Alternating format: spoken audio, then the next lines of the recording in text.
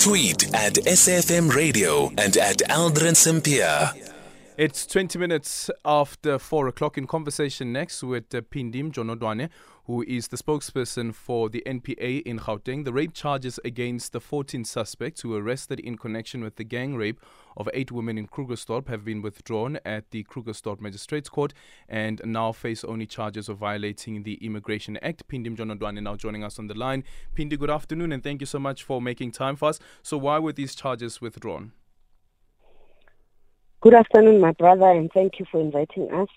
Yes, it is with a heavy heart that we must confirm that we have decided to withdraw the charges of rape, robbery with aggravating circumstances, as well as sexual assault.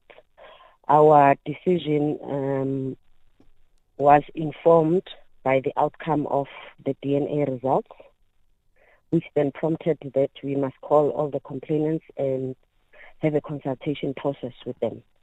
And during the consultation process, that's where we realized that we have even more challenges now that, as well as the DNA has excluded all of the accused persons. So it then became apparent that we really cannot continue with the prosecution, and hence we then requisitioned all the accused to appear in court today, because their initial court appearance date was actually the 28th of November.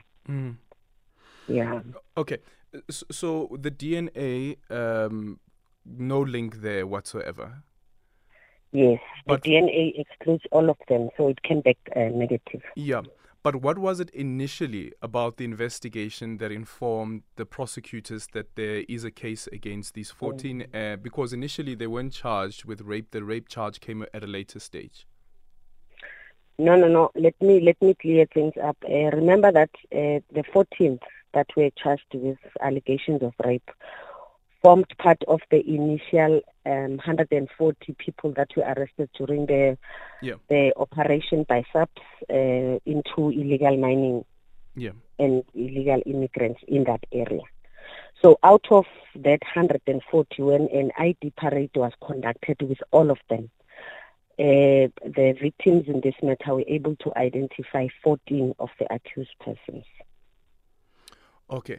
So thereafter, the police then brought the docket to court. We read the contents of the docket and we were satisfied that they went through a successful ID parade where they were identified. It's only after the consultation process and after we share the outcome of the DNA results with the complainants that they were now in doubt of the identification of the people before court.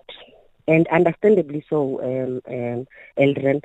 Remember that here we are dealing with women who have been violated. Yeah. You know, they were traumatized. They are still living with that trauma. So it's understandable that such mistakes would happen. Yeah. But so there was the ID parade that took place, but the initial reports were that the rapist and the perpetrators had balaclavas on. So how were the women able to identify the 14 when the robbers and the perpetrators had balaclavas on? Yeah, that is also an issue that we canvassed with the complainants. And remember, Adrian, that part of the investigation is still ongoing. Now that we realize that it was the wrong perpetrators that were charged with rape and sexual assault and all these other charges, the state is now embarking on a journey to find the correct perpetrators. So some of the information we might not be able to share now with the public, as it still forms part of the evidential material, because now that we have this setback, it does not mean that the case has been closed. Investigations are ongoing, and it's safer for us to protect some of the only information that we are able to share is the information that cannot be changed by the ongoing investigation. For instance, the DNA, the outcome is there. They are not linked. It cannot tomorrow change and be positive when it was negative, you see. So that is information that we can readily share with the public. But some of the information we really have to protect because the cases, the investigations in relation to the rape charges is still ongoing. Yeah, but I still don't understand why there was the ID parade when the perpetrators had balaclavas on. How were the women expected to identify who the perpetrators are? Yes, much of that information will be made clearer at a later stage. There was a reason why the ID parade was held, because at some stage, though they were wearing the balaclavas, but at some stage, they took off the balaclavas.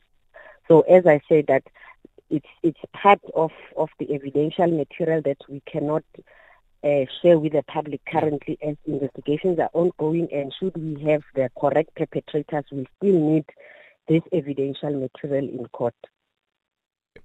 Thank you so much for your time. That's the spokesperson for the NPA in Gauteng, Phindi Mjonondwane, on the rape charges as well as robbery and the sexual assault charges that have been withdrawn against the 14 suspects. The only case that they now face is the one of violating the Immigration Act.